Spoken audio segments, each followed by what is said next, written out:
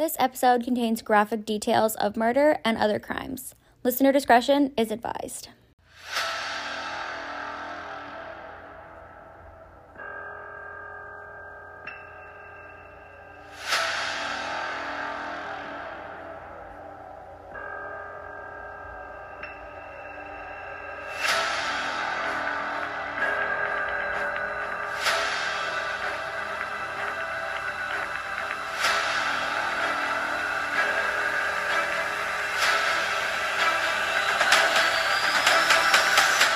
Okay, hey, before this episode starts, I did want to correct myself because I feel like I was a little insensitive during this episode.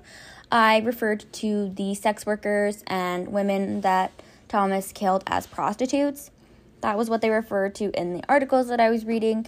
That's what they were referred to at the time, but they are sex workers. I definitely support sex workers. I should not have referred to them as prostitutes, and I hope I didn't offend anyone by doing so. If I did, I apologize. So, in advance, whenever I say prostitute in here, just correct it in your mind to sex worker.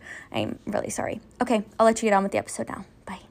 Hello, everyone. I hope you guys are having an excellent week so far. It is cold in London, Ontario today. I think it was like negative 20 at least, negative 15 with the wind chill.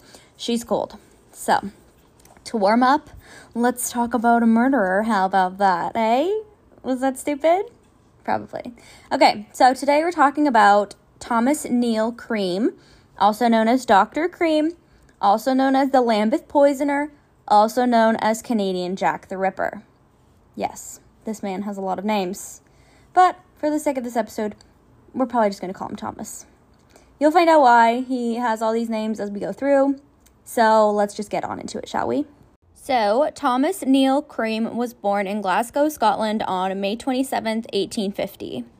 I couldn't find any information about his mom, but his father was named William.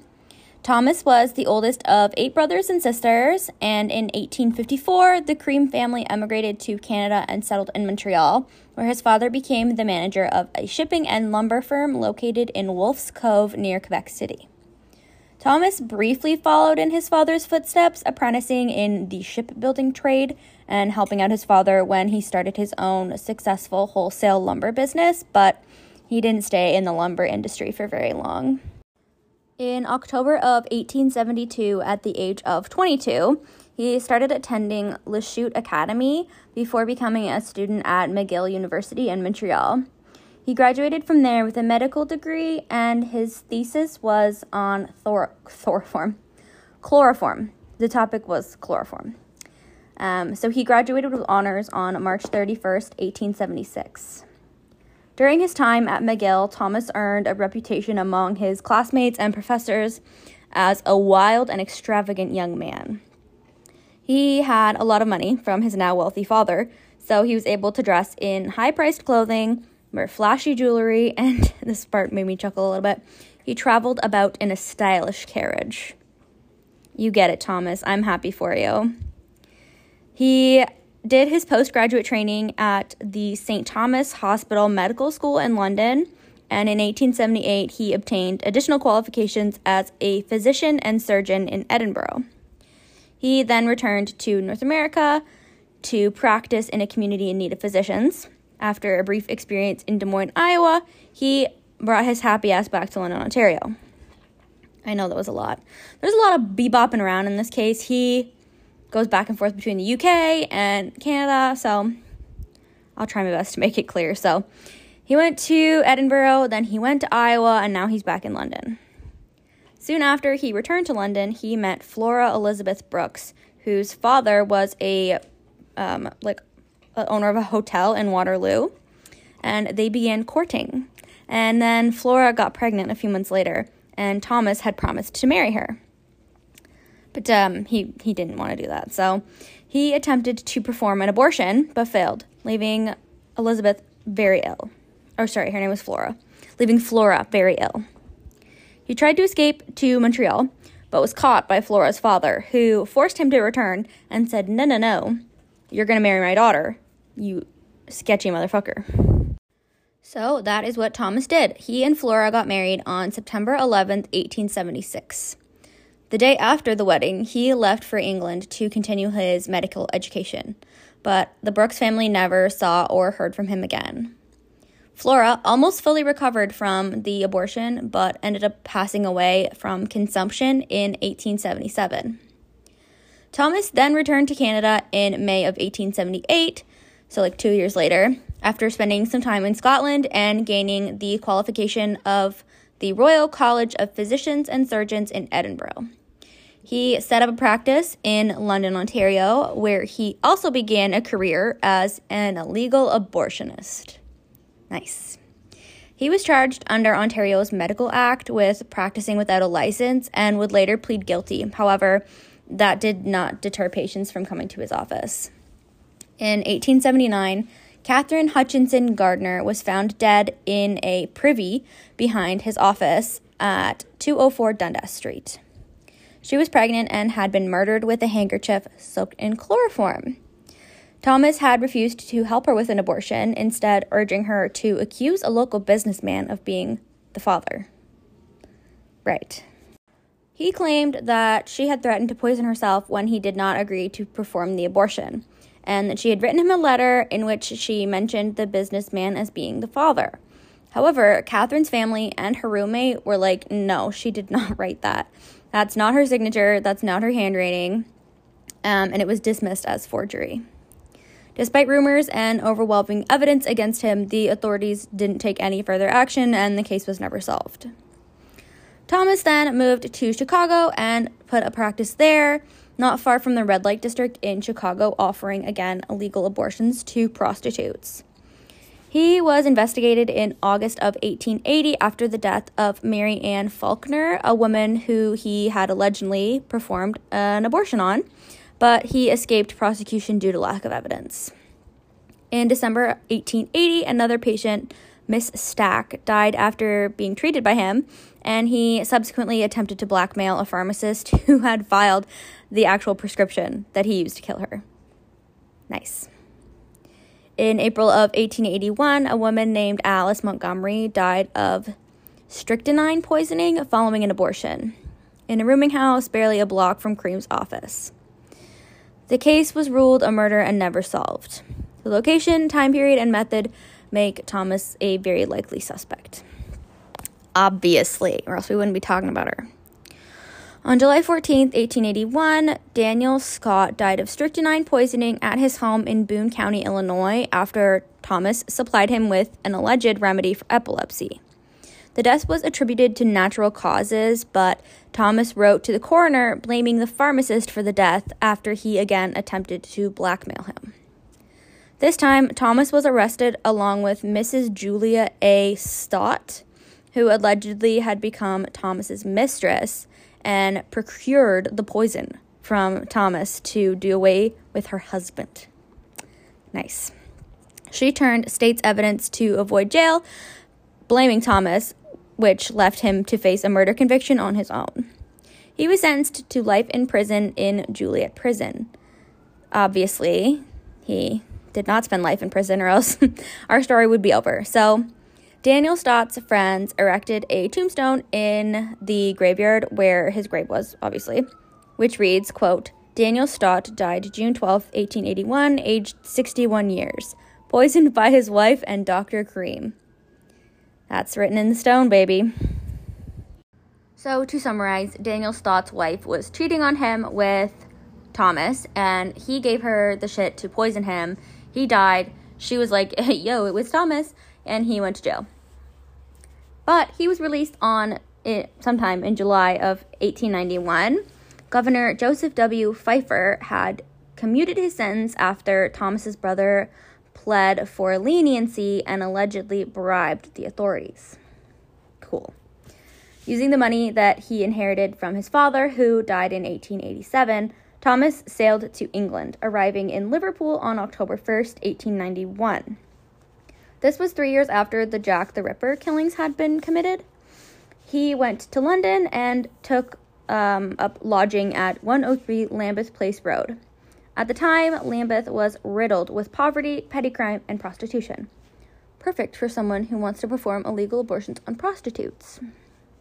On October 13th, 1891, Ellen Nellie Donworth, who was a 19-year-old prostitute, received 2 letters from Thomas and agreed to meet him. He offered her a drink from a bottle. After that, she became severely ill that night and died from what was later found out to be, you guessed it, strychnine poisoning. During her inquest, Thomas wrote to the coroner offering to name the murderer in return for 300,000 euros reward. Under a pseudonym, A. O'Brien, detective, he also wrote to W.F.D. Smith, the owner of the W.H. Smith Bookstalls, I'm not sure what that is, accusing him of the murder and demanding money for his silence. On October 20th, Thomas met with a 27-year-old prostitute named Matilda Clover and offered her pills, instructing her to take 4 before bed. She then began experiencing violent, painful spasms later that night and died 2 hours later. Her death was assumed to be heart failure due to alcohol withdrawal. Thomas, under the name M. Malone, wrote a letter to the prominent physician, Dr. William Broadbent, claiming to have evidence of his involvement in Clover's death, demanding £25,000 for his silence. Broadbent contacted Scotland Yard, and they set up a trap for the blackmailer when he would come to collect the money. However, no one was caught because Thomas, bailed. On April 2nd, 1892, after a vacation in Canada, Thomas returned to London where he met Louise Harvey, a prostitute. He offered her 2 pills, insisting she swallow them right away. Louise, being suspicious of him, pretended to swallow the pills that he had given her, and she chucked him into the Thames. Good for her. On April 11th, Thomas met 2 more prostitutes, Alice March and Emma Shrivel, 18 years old and 21 years old, and spent the night with them in their apartment. He offered them 3 pills each and a can of tinned salmon. Thomas left soon after, and both women died later that night of, everybody say it, strychnine poisoning. So the blackmail letters that he was sending ended up kind of biting him in the ass. Not only did the police quickly determine the innocence of those that he was accusing, they also noticed something in the letter that was that's not something that we know, so how do you know that? Basically, the death of Matilda Clover was put down to natural causes related to her drinking, but the person in the letter said her murder. So the police quickly realized that the false accuser who had written the letter was a serial killer, and they started calling him the Lambeth Poisoner in the newspaper. Not long after this came out in the newspaper, Thomas met a policeman who was visiting London from New York, and the policeman had heard of the Lambeth Poisoner, and Thomas gave him a brief tour of where the various victims had lived. The police officer happened to mention it to a British policeman who found Thomas's detailed knowledge of the case suspicious. No shit. If you're taking a police officer to the victims' homes, who would know that besides the person that did it? He's a very smart man, but that was literally so dumb. Sorry.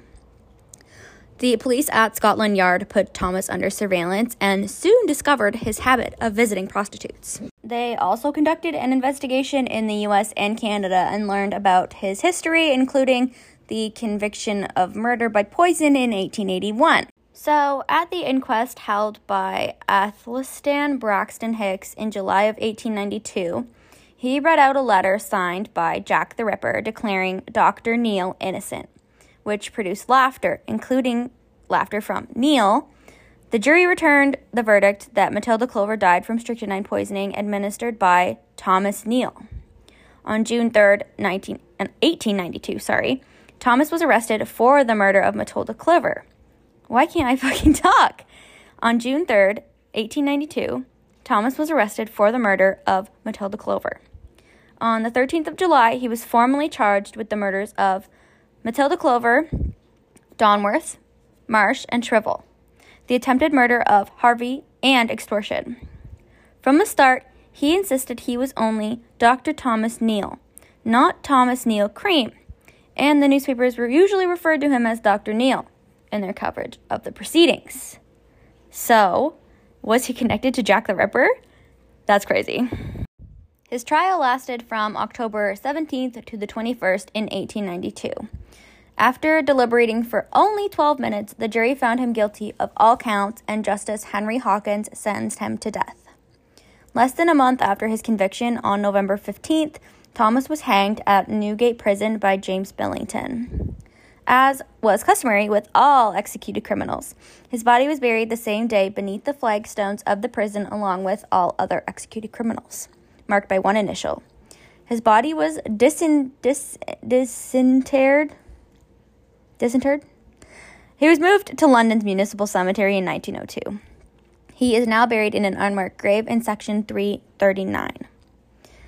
So James Billington, the guy that executed him, claimed that Thomas's last words while he was on the scaffolding were, quote, "I am Jack the ... Which is so crazy. James promoted this allegation as proof that he was responsible for executing the notorious Victorian serial killer Jack the Ripper. Do we think that he's Jack the Ripper? You guys are going to have to tell me because this is looking a little suspicious. Now, these claims are unsubstantiated as police officials and others who attended the execution made no memory of such an event. However, Thomas was in prison at the time of the Ripper murders in 1888, so if he did say that, it's probably impossible for him to be Jack the Ripper, which is crazy. Now, this part I thought was interesting. Ripperologist, meaning like a professional Jack the Ripper guy, Donald Bell speculated that Thomas had bribed officials and been let out of prison before his official release. And Sir Edward Marshall Hall suspected that Thomas's prison term had been served by a lookalike in his place. Now, these are extremely unlikely and contradict all known evidence given by the Illinois authorities, newspapers of the time, Thomas's solicitors, family, and Thomas himself. Obviously, but he wouldn't be like, yeah, I did it. You know? One of Thomas's biographers suggested that he was on the scaffold, about to be hanged. He was frightened. He lost control of his body functions and stammered, "I am ejaculating," which could have been mistaken for "I am Jack," which is fucking funny to me. I'm sorry, but that's funny. I'm ejaculating? And people think he's Jack the Ripper, but he was really just jizzing in his pants. I'm sorry. Anyways, an English-Canadian writer named Chris Scott won an Arthur Ellis Award for the best crime novel in 1898 for Jack, a novel based on the premise that Thomas was Jack the Ripper. The motivation for the series of poisonings has never been settled, and it's generally assumed that Thomas was a sadist who enjoyed the thought of his victims' agonizing deaths. His control over them was something that he got off of. However, Thomas was also interested in money, as evidenced by his attempts at extortion in almost all of his crimes. So it is a possibility that he committed the murders under the pretense of ill-planned attempts to profit from them. From the start of the series of crimes, Thomas wrote blackmail notes to prominent people, and the poisoning of one of his known male victims, Daniel Scott, was committed in the hope that Scott's wealthy widow would share his estate, the deceased's estate, with Thomas. In addition to the 5 poisonings Thomas was convicted of, he is suspected in the murder of his wife Flora Brooks and at least 4 other women who died while in his care undergoing abortions. Now, just to play the devil's advocate, saying that he is Jack the Ripper, who did Jack the Ripper kill? Prostitutes. Who did Thomas Cream kill? Prostitutes. I don't know. I kind of think that it could be him, but the whole body double person impersonating him in jail seems a little far-fetched, but I don't know. Documentation probably wasn't what it is now in 1800, 1890, whatever, when he was in jail. So I'm just saying. So anyways, that is the story of Thomas Cream, Dr. Cream, Dr. Neil, the Lambeth Poisoner, Canadian Jack the Ripper, etc. I hope you guys enjoyed today's episode. Please follow me on Instagram at NotAlwaysPolite. We can have a chat there about today's episode. Let me know what you think. Leave me a review on Apple Podcasts, on Spotify. And yeah, I will catch you guys next week. Bye.